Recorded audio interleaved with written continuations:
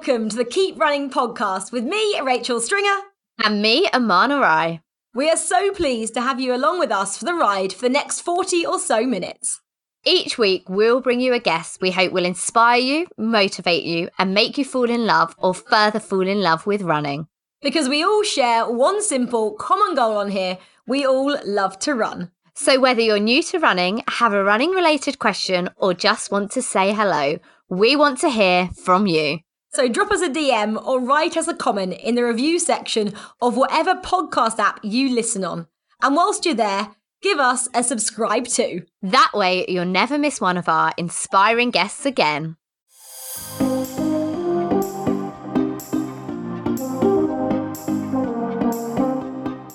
Matt Marchant, or better known on Instagram as Matt Runs, is today's guest on the Keep Running podcast.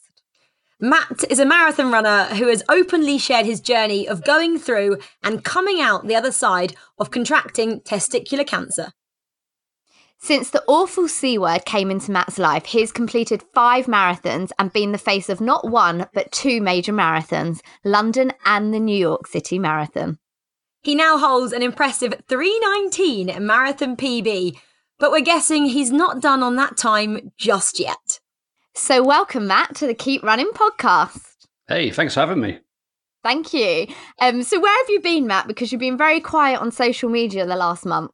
So I'm currently injured. I've got shin splints, and so I've not been running much, and I feel like I don't really have much to add into the conversation on running on the social networks at the moment. So I'm just kind of sitting back. I tweet a lot, but kind of Instagram, I can't just keep using the same old photos of me because I find that a little bit dull. But so, yeah, I'm just a little bit injured. So yeah. But that's actually like what I was reading from the Welsh runner who we had on last week. He was saying he used to be the same. As soon as he got injured, he'd go silent on social media, but then realise actually other people get injured all the time. And he should talk about his journey and what he's going through. So I'm going to actually put that out to you and say, maybe talk about it a little bit. I'm the worst for that. I'm currently injured and I hardly post as well. So we both need to listen to the Welsh runner and talk about our injuries because other people may be going through the same thing right now. We always like our guests to start with 5 questions, kind of quick fire. So I'm going to go into the first one. Matt, why do you run?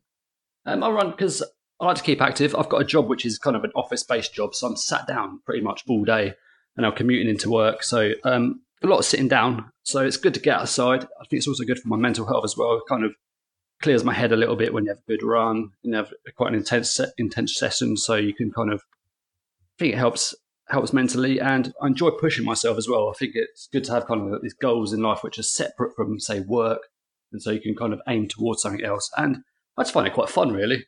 Definitely. I love the fun bit as well. So, Matt, what is your greatest running achievement? My greatest running achievement is probably, it's actually a race I won. So it's one of those races where everything came together. It was really nice. It was a wonderful summer's day. I had my best plimsolls on. This was around 1996. And it was the long distance run in year 5, I think. And so I won. And that was the last time I ran up until I was probably about 25. I love that. Year 5, 1996, winning. Was it a school sports day race?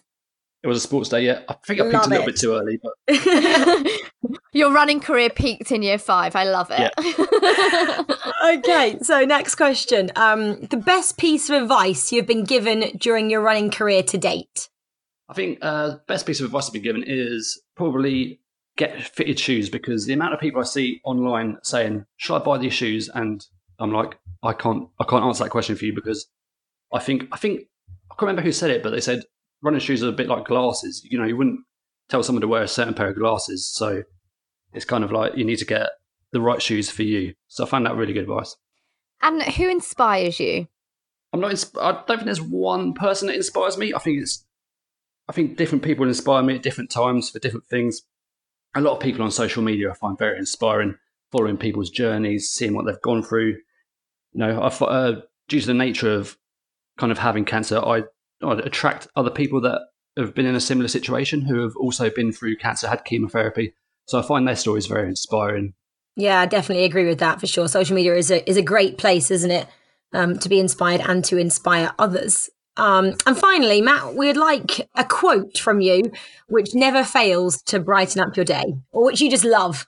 So when I'm running, the quote I really like is, if it doesn't challenge you, it doesn't change you. And that's by a guy called Fred DeVito. I had no idea who he was until I had to Google him earlier when you asked me this question. So that's that guy. I'm not quite sure what he does, but I find that as a good kind of mantra if you're finding a run or a race pretty tough. If it doesn't challenge you, it doesn't change you. So it's always good to have that in the kind of back of your mind. Yeah, I love that one. And actually, when I'm doing a hard session or a hard run, I always think as it gets to the end of it, I always think this is the bit that makes a difference. So I think, we're pretty aligned there. So Matt, let's start at the beginning. Where did running start for you? Well, apart from the race I won in year 5, I kind of didn't run until around 2012 when I was living in Hackney Wick in a warehouse conversion. And one day my housemates just went out running, and I think it was probably after Christmas. I remember it being very dark and I'm not sure if it was snowing, but it was just not a very nice evening. We went out for a run together, ran a couple of miles, and just felt good. And then I just started going out on my own, and it's all kind of just snowballed from there, really. I love Hackney Wick as well. Maybe did you finish at the White Building for a beer or two? Oh, I've definitely been down there for a few drinks, yeah.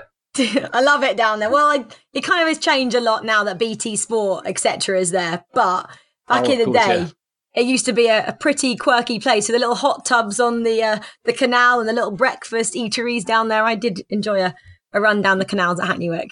It used to be really cool down there. But it's I've went down there a few years ago, and it's very overdeveloped. It's very developed now. There's a lot London, of new isn't buildings.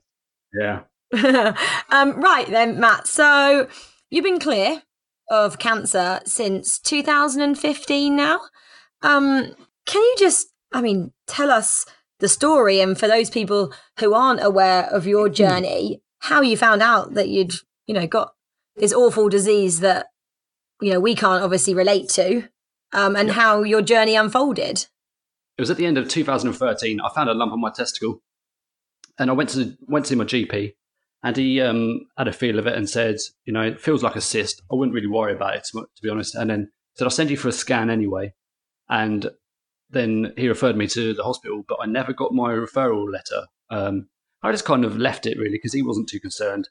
And so I thought nothing of it. And then my girlfriend at the time, she saw it and she said, actually, I think this is growing. You should probably go and have it looked again. So I went back to see the GP and showed him, and I'm not sure if he ever freaked a GP out, but it's very disconcerting because when he looked at it, he had a bit of a panic and sent me immediately to the Royal London for a scan. So I headed down to the Royal London, had a bit of a teary journey down there. And I got there and they basically said, well, we can't scan you today. You need to book an appointment for tomorrow, which in hindsight was really good because it allowed my parents to come up and they were with me the next day. So I think it was a Saturday as well. So the next Saturday I went back to the Royal London and I had an ultrasound scan, and then I also freaked out the guy who was scanning me then. So he went and got another doctor. She was very good and very thorough. This was the most terrifying bit of probably the start of it, because they started scanning other parts of my body to see if it had spread. Unfortunately, they couldn't find anything else, so that was nice. And so they just sent me for another CT scan, which came back okay. So then a few weeks later, I had an operation called an orchidectomy, which is where they remove your testicle. And they did the operation, said everything came out all right. It looked like we've got everything, and we'll just keep an eye on you. So I was having blood tests every 2 weeks, and they check for your tumour markers. And there's these, I think they're, not sure if they're hormones or chemicals, but they're called AFP and HCG. And I think HCG is one you get when you're pregnant. So there can be times where if you do have testicular cancer, you can pee on a pregnancy test and it will come back as you're pregnant. So that's kind of in the body. So spent the summer kind of having my blood test done, and my AFP kind of stayed at a weird base level where they were not concerned about it, but they were like, if you get on a bus, some people will have a raised AFP and some people won't. It's just, that might be your normal. But anyway, then September came around and my AFP tumour marker went up. And so they said, okay, you need to kind of get your life in order. In a couple of weeks, we're going to give you chemotherapy. So that September, I started 3 rounds of BEP chemo. That stands for bleomycin, etoposide, and cisplatin, which is platinum. So that's what the BEP stands for. And so I started on that, had 3 rounds, and chemo went well. My tumour markers came down, but I think I had another CT scan which showed one of my lymph nodes was kind of like millimeters too bigger than it should have been, and kind of what they wanted to do is basically remove it. So in the March of 2015, I was sent to Adam Brooks in Cambridge for this operation called an RPLND, which is a retroperitoneal lymph node dissection, which is my first operation. My oncologist described as a 3 out of 10, and he said this was going to be a 7 out of 10. So it's quite a major operation. Unfortunately, the lymph nodes, the way it works is they're kind of towards your back, around your spine. And so to get to them, they have to go in through the front. So the operation kind of means they have to remove most of your intestines and stuff, get them out of the way to get to them. So it's kind of like a big surgery. I was in Adam Brooks for a week. And so that was a pretty low point. And after that, I kind of got the all clear from that. So they removed everything, said everything's good. I presume they tested it and gave me the all clear. I mean, what a story. You talk so calmly about it now and openly, which, thank you so much for sharing it. But I guess at the time, or, immediately during your chemo or your 2 operations or after it, how has, your cancer changed your outlook on life? I think yes and no. I think I was fairly positive throughout it. And I was kind of fairly optimistic that I was going to get through it and come out the other side.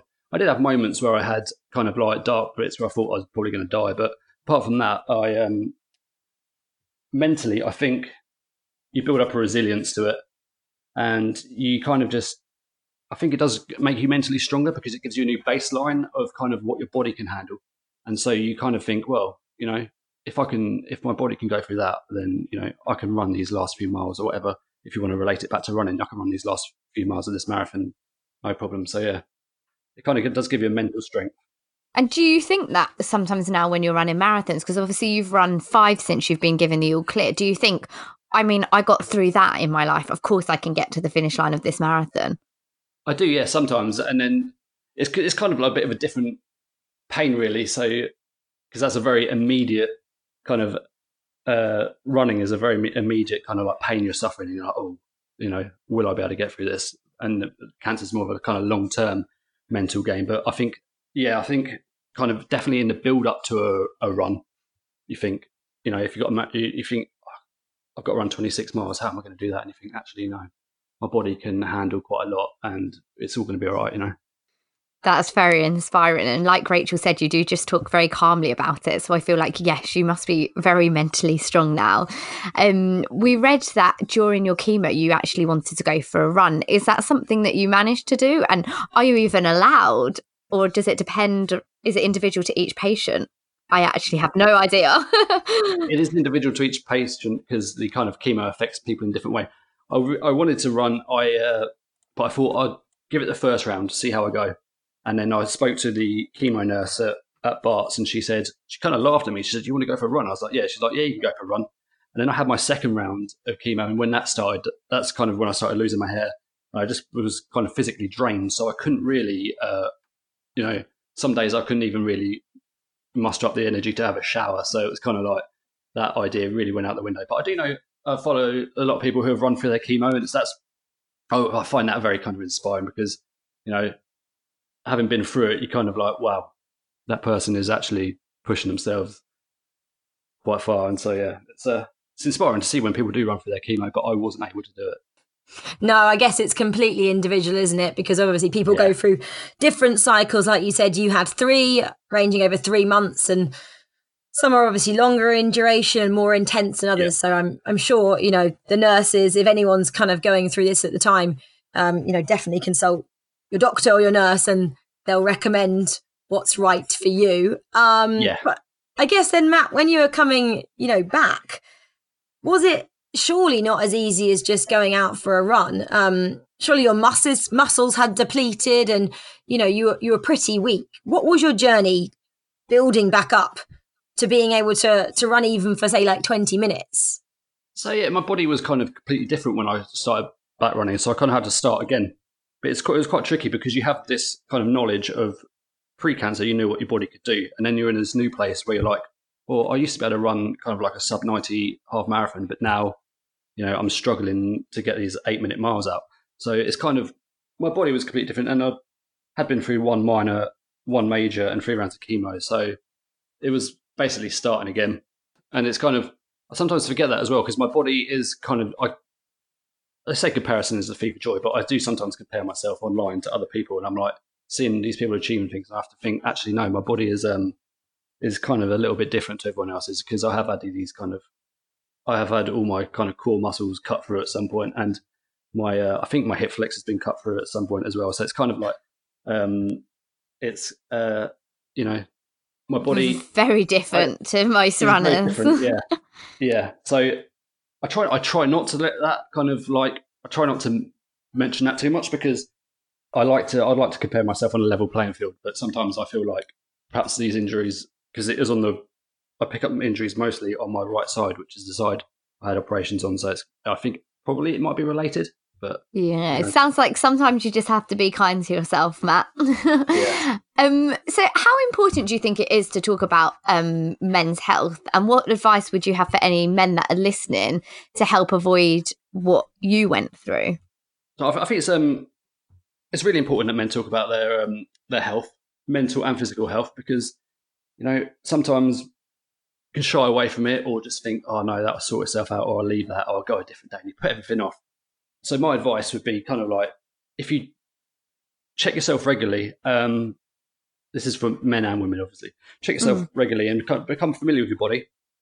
And as soon as you notice anything change, you must go and see someone about it, because the sooner you get these things sorted out, and the sooner you have someone have a look at it, that's going to improve your chances of, if you do have anything, it's going to improve your chances of survival greatly. And you should never be kind of embarrassed about it. The amount of times I've had to go into a hospital and kind of take my trousers off, I get a bit used to it, but kind of it's not that bad.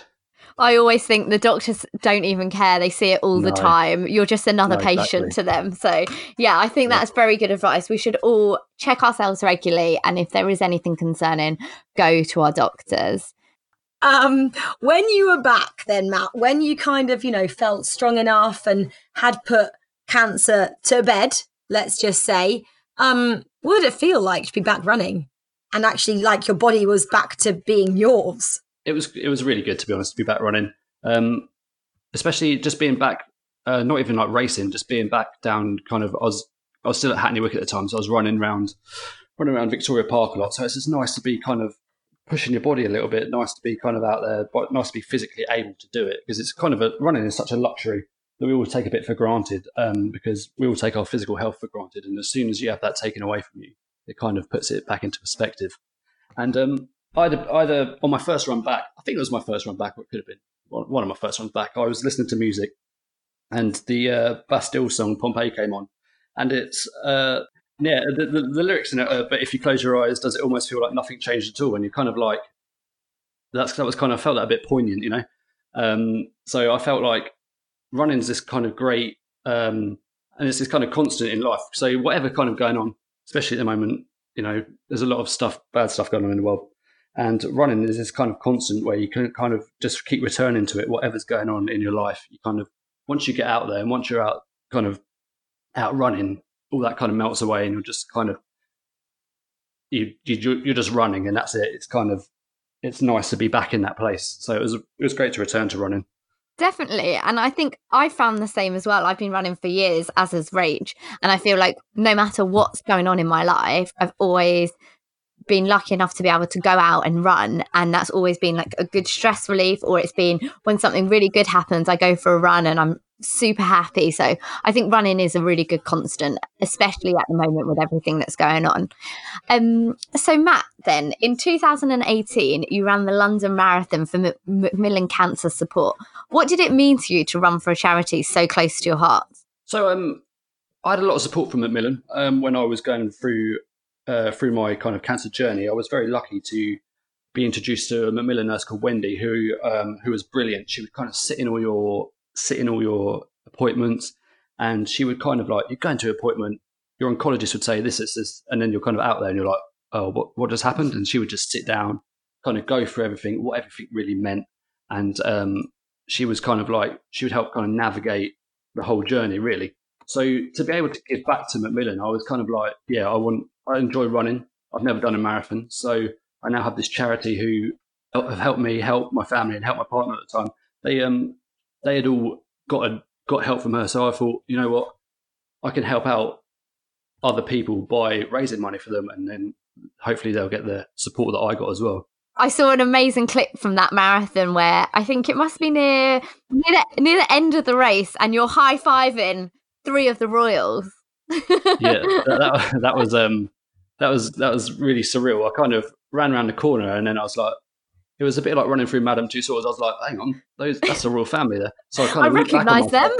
Yeah, and I just kind of like had to go for it and high-five them. It was kind of like Kate, William and Harry, so I just kind of high-fived them all and then ran off. Yeah, it was but luckily I think Sky had a camera there and they caught it on camera and it was on TV, so that was quite entertaining to see back afterwards. I love that clip. It makes me smile when I saw that.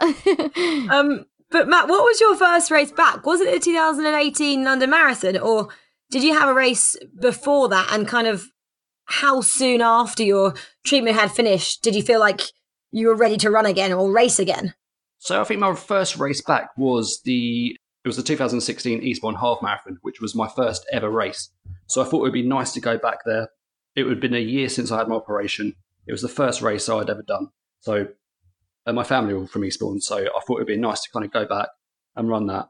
And I found it very tough. I think I ran in 1:45, but it was the last kind of like half of the race was a bit of a slog for me. But so that was my first race back, and then I went and did the Great North Run as well that year as well.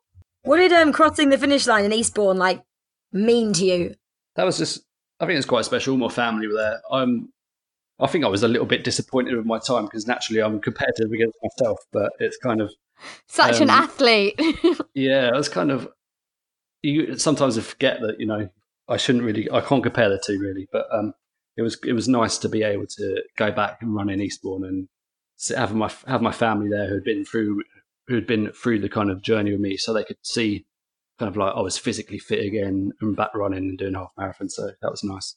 It must have been very special for your family as well. I can't imagine what it must have been like for them seeing you fit and healthy and running across that finish line. Amazing. So then, Matt, you then went back to London in 2019, where you were actually the face of the London Marathon. Yeah, that was a very surreal kind of couple of months. It was kind of amazing, but very bizarre. Yeah, so you were one of the faces of the official sponsor, which was New Balance at the time. So what was it like walking around London, seeing your face everywhere? Because it was literally everywhere. And I remember seeing your face and walking into the expo, and the expo was honestly covered with your face. Not just like life size, but absolutely huge. So what was that like? It was completely mad. I was on my way to work one morning and I got a text message. I got a message on Instagram from another runner. He was like, I've just walked through London Bridge and I've seen a massive poster of you. And I was getting off at London Bridge anyway, and I just kind of walked past it. And it was a billboard I'd walked past many times. And now it was so weird because I was then on it. And that was kind of at the start of the week before the London Marathon. And then I was just kind of getting inundated with pictures from my friends and from people on social media with pictures next to my face, and it was just very it was very weird. It was great for my ego, but very strange. It was so funny seeing it. Have you got that picture anywhere, like in your house? Come on, you got to have it framed somewhere. One of your pictures anyway, one of your modelling shoots. No, Rach, the photos are too big. No, but surely New Balance gave him a scaled down version for his home. I think I've got a scale. I got at the end of it, New Balance gave a kind of a thank you card because there was 5 of us in the campaign. It wasn't just me. They sent us all kind of like thank you cards, and I've got a picture of that. So yeah, that was nice. Is it up? Is it on your wall? I think it's in a drawer somewhere. Oh, come on, get it out there. And then you went to New York, something that makes me super jealous about, for obviously New Balance again, for the marathon. I mean, describe what that marathon is like for those of us who haven't run it like me. Amana has, obviously you have, and so many other people, but I have that firmly on my bucket list. So yeah, New York Marathon is pretty crazy. It's kind of like London Marathon. I don't know if you've run London Marathon, but yes, London I have. Marathon, but kind of like the next level. Kind of, it's bizarre. You start from like beginning to end. It's even the expo. Everything's just much bigger. And you kind of get to the start, and they play the national anthem, and then they kind of have, I think that's someone parachuting, and they're kind of, and you start at the bottom of a bridge, and as you run over the bridge, it was kind of like running a film, because you can see Manhattan Island on your left hand side, but then the NYPD flew a helicopter alongside all the runners, and I was just like, this is the most weirdest moment of my life, kind of running along this bridge in New York doing a marathon, and the NYPD are just kind of like waving to everyone from this helicopter. It was very surreal. And then you run down into Brooklyn, and it's so well supported. And there's kind of like bands every kind of quarter of a mile or something like that. And so there's a lot of music, a lot of crowd support, very enthusiastic, classic Americans. So what was it like finishing New York Marathon? So at the end of London Marathon, I picked up shin splints. This is when I got my original injury from. So I got shin splints at the end of London Marathon, and it was kind of like, my training for New York wasn't great. I gave it my best go, but my legs just were kind of like, I was still getting these reoccurring shin splints. And so I didn't run for kind of 6 weeks before the marathon. So the wheels for me fell off at mile 11, which was far, far earlier than I was expecting. So you were still in Brooklyn at mile 11, I think. I think I was, yeah. And so I kind of kept going until about mile 17, just after the Queensborough Bridge, and then I kind of had to have like I had to walk and kind of half run, half walk the rest of it. So the kind of support from the crowd got me through that, really, because it was mad. They're all so supportive and all kind of very encouraging. So as you kind of come in towards Central Park, and I was slightly annoyed because the path kind of narrows because the crowds are so big, they kind of encroach on the course, and I found that a little bit irritating. But just because there's so many people, and so everyone's down there cheering, and then as you kind of run into the end of it, it's kind of just amazing, really. And I guess you were actually out in New York with New Balance. So what was it like to be running the New York Marathon, but you were actually running it for a major brand? That it must be surreal. Yeah, I was out there with New Balance and sports shoes, so it was kind of like this joint thing. So it was pretty amazing because I got to stay in a hotel with New Balance, which was pretty cool. And so going down the expo, I did some social media bits for sports shoes. So I had a kind of cameraman with me, and we were kind of like filming stuff. So that was you celeb. It was very strange, but it was kind of, yeah, it was amazing. And the expo is just so big and so busy as well. Yeah, I thought London Expo was crazy, but New York Expo is a whole nother level. Literally insane. They just sell kind of like so much merch down there, and every time someone goes through the till, they're all cheering, and it's all kind of, it is as you would expect from America, That is so true. I forgot about that. That is true.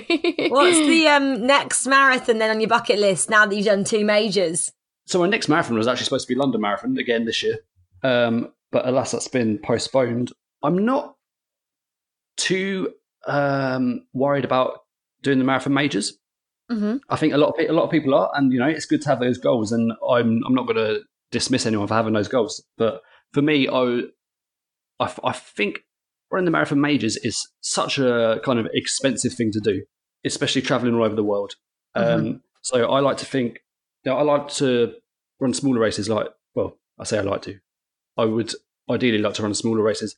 I've done Beachy Head Marathon, which I found amazing because that was quite nice just being across the Downs. So races like that, I think anywhere, I'm happy to run anywhere, basically. Just happy to be running. And I think it's interesting what you say about the marathon majors, because it's something that I toy with. So I sometimes really, really want to get my 6 stars. And then sometimes I think, actually, is it a bit elitist in the fact that you do have to travel to America 3 times, you have to travel across to Berlin, you have to travel to Tokyo, and actually that is an expensive task. So I do totally understand where you're coming from, and I do go back and forth between the two. But at the moment, I want my stars. But who knows? It might change next week. So, Matt, let's talk about your injury that you touched on earlier. So we know that you recently have suffered with shin splints. Injuries, that's the one thing that all runners dread. But what happened and how have you been dealing with that? So I think it was basically a bit of overtraining for London last year. I was kind of pushed myself a little bit too much. Well, you were the face of London, so we can forgive you. Yeah, it was. I mainly, with those kind of things, though, I mainly put the pressure that comes from myself. It's never from a brand to kind of do well, but you kind of like think, I want to do this well for myself. And so I kind of pushed myself a bit in training then, and then picked up shin splints, and then it's kind of been alternating between my right and left leg, which is the most frustrating thing, because once I think I've got it cleared up in one, it will kind of come back in another. That is very infuriating. So it's been on and off for about a year, and it's kind of just been a little bit frustrating. But as we're in lockdown at the moment, no one's racing. I'm kind of resting it. Probably I'm being more cautious of my resting now, so I can just rest it for as long as I want, because there's no pressure to be training or racing at the moment. So I'm just kind of trying to get rid of it for good, really. We had a similar conversation with Amrit, who does have his 6 stars on our first episode. He was struggling with an injury as well. And actually, I think if anyone's going to be injured, now is the perfect time to fully recover and fully get any injuries or weaknesses under control, given that there's no racing and who knows when we'll be racing again. So hopefully this time you'll manage to get your shin splints under control and have a good recovery. We have our fingers crossed for you. I guess it's quite difficult though, because obviously I've got injured during lockdown, and obviously you know what your diagnosis is, Matt. But whereas like me, I've done something to my toe. Sounds minor, but it's been blown up now for about 3.5 weeks. And it's swollen. And obviously I've had FaceTime physio sessions, but a physio session on FaceTime doesn't really work that well, because they can't manipulate it or actually see it in its kind of entirety to see what's going on. So I've been given multiple diagnoses and nothing seemed to work. So I'm actually having problems with physios during lockdown, and I'm not really getting any better, and it's going to be 4 weeks this week. So yeah, I'm just in limbo over here. It must be frustrating. Yeah. It must be frustrating because it is one of those things you need to see someone face to face, and they need to you can do a lot over Zoom or Skype or whatever, but you can't really have it worked on, and you can't really see everything. So it's must be very frustrating. Yeah, I'm kind of lucky in respect that I know what's going on. Yeah, so for I'm sure. just kind of resting it. I guess at least we've got the extra time to finally do our physio exercises, which I don't know if you're like me, but sometimes I do slack with doing them. So that's the only saving grace. So, Matt, last week we had the Welsh runner on the podcast, and we were speaking to him about his favourite sessions. And it's something that actually we seem to have spoken to quite a few of our guests about. So we thought we'd ask you.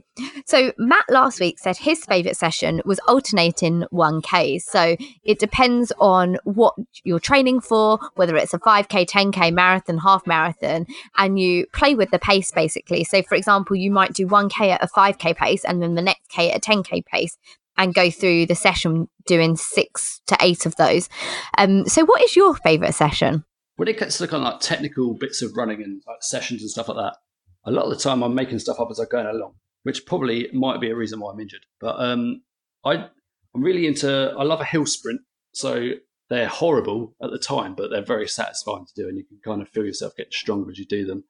And, I kind of like a session where you're really pushing yourself, and you can feel yourself kind of reaching your limit, and then you kind of next time you can push that a little bit more, and kind of they're a little bit make you feel a little bit sick, which isn't good, but it also kind of feels nice afterwards. We like that pain. We like it. So Matt, actually, one thing I don't know about you is, do you have a coach or do you coach yourself? So I coach myself, which is probably once again why I do find myself quite injured quite often. So I kind of Google things. I look at things online. I probably should have a coach, and then kind of get a vague idea of what I'm supposed to be doing. And then I'm like, I could do that session, and just kind of ad hoc it. I'm laughing so much because I have Rachel on video chat with me and she's laughing and pointing at herself because she does exactly what you do. And I'm the total opposite with my coach who sets my weekly schedule and I stick to it, being all good. I feel like I probably would benefit from having a coach. No, Matt, it's fine. Just go rogue like me. I did listen to Amrit's podcast actually, and it was a good episode. Everyone should go back and listen to it. It's very inspiring. But when he's talking about the sessions he does and kind of like the improvements he's made, so it was kind of listening to that. You kind of think, well, maybe actually I should get someone else in. But there's also a kind of sense of achievement when you do it yourself. I find like it's one thing I like about running is it's all about experimenting, really. Whether that be with nutrition or with sessions, you kind of trying things out and seeing what's good for you, and then learning about yourself along the way. And actually, we also had Katie on the podcast, Pace and Porridges, known as on Instagram, and she actually self-coaches herself and has run some fantastic times. So for me personally, a coach works, but I can totally understand how for like you two and Katie, not having a coach works. And she spoke a lot about how she might like her body might feel like an easy run one day and she can go for an easy run. Whereas if it's on a plan that she's got a session that day, that would really throw her. So it's an interesting conversation and debate whether to have a coach or not, I think. And I think it does depend on the person.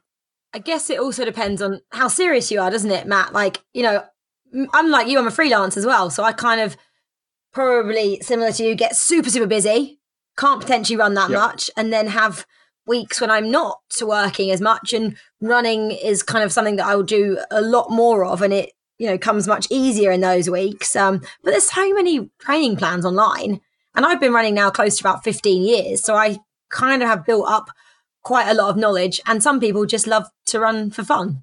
So preference. I think it's all kind of personal, really, isn't it? Kind of whatever you're into. And some people need a coach and need that guidance and need that kind of structure. And some people kind of can just go with the flow, really. That's me. Structure, not going with the flow. I'm all about the flow. But Matt, thank you so much for chatting to us today and sharing your story. I hope that a lot of people will kind of really take something from it. And there's so many people that have experienced what you have or know somebody who's been through some terrible times. And, just a little bit of advice from you or hearing your story, I'm sure will help a lot of people. And good luck with all these little marathons that you want to do. I'm excited because I don't actually know about many little marathons. The Beachy Head one, which spoke about Eastbourne, no idea they even existed. So maybe I'll be inspired to take on some lesser marathons because I guess, again, for my sins, I'm a bit of a marathon major chaser and would potentially like to get all 6, even though I've only done London a couple of times. It's exciting to watch your journey and how you've gone through all that. So thank you so much for sharing it with us. Oh, no, thank you. And thank you for having me on. I hope if there is anyone out there listening who is kind of like, I'm in an hour about going to a doctor, definitely go to a doctor and kind of listens to this. And this might be the catalyst they need to go. And anyone that's been through it, hopefully reassured that it's not inspired or reassured that it's not kind of like a death sentence, there is life after cancer, and you can get back to a normal life afterwards. Definitely. And thank you, Matt. I just want to say thank you. I hope that this podcast raises awareness of men's health and women's health as well. And I think it's super inspiring to see all that you've achieved post-recovery. And I hope that inspires many more runners to achieve and continuing to achieve. So thank you. Oh, thank you for having me on.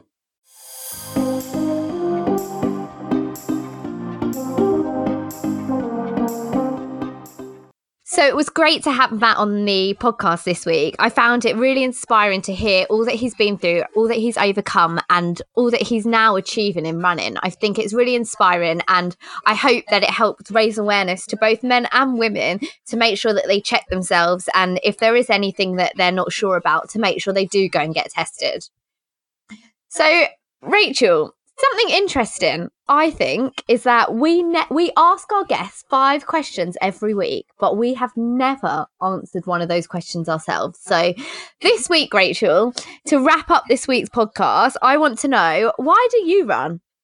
I was going to say, we don't like sharing. We're a bit shy, aren't we? Which is a complete lie. No, okay, I'm going to answer this question. Why do I run? When you're put on the spot, it's actually quite difficult to answer. My first reason why I run, I think, is because I've always ran. I probably started running when I was about 12. I know I did, because a bit like Matt, actually, it was school sports day. It was a 200-meter race, and I beat the fastest girl in the school, and therefore I thought I was really good. So went to the local club, which was City of Norwich Athletics Club, and have been a runner ever since. So I guess it's just kind of inbuilt in me now. And secondly, I just really enjoy being outside. I'm a really outdoorsy kind of person. So for me, running's a bit of freedom. It's such an easy sport to do. You can put on your shoes and go outside and just kind of go on a mini adventure and be out in the open. It is actually really hard to answer that question. But let me just say, we do send our guests those 5 questions before, so they get time to prep it. So actually really funny, I got into running for the exact same reason. I had a school sports day. I think I was in primary school, but maybe year 6. So I would have been about 10 or 11. And I actually wasn't very good at sports at school, even though I came from a really sporty family. So my parents never pushed me into sports. But anyway, I lined up on the starting line. It was a 200-meter race, which was back then your long distance race. And I just ran. I can't describe it. I just ran. And I won it by really quite far. And my mum actually wasn't at that school sports day, and she didn't believe me that I did win it by so far until one of the other parents showed her a photo. So that's how I got into running as well, which I think is quite amusing. And I guess now I keep running because I can't describe the feeling when I run. I just love it, and there's nothing else like it. Sometimes I do dread waking up early and getting out the door, but as soon as I'm out the door, I just love that feeling that running gives you.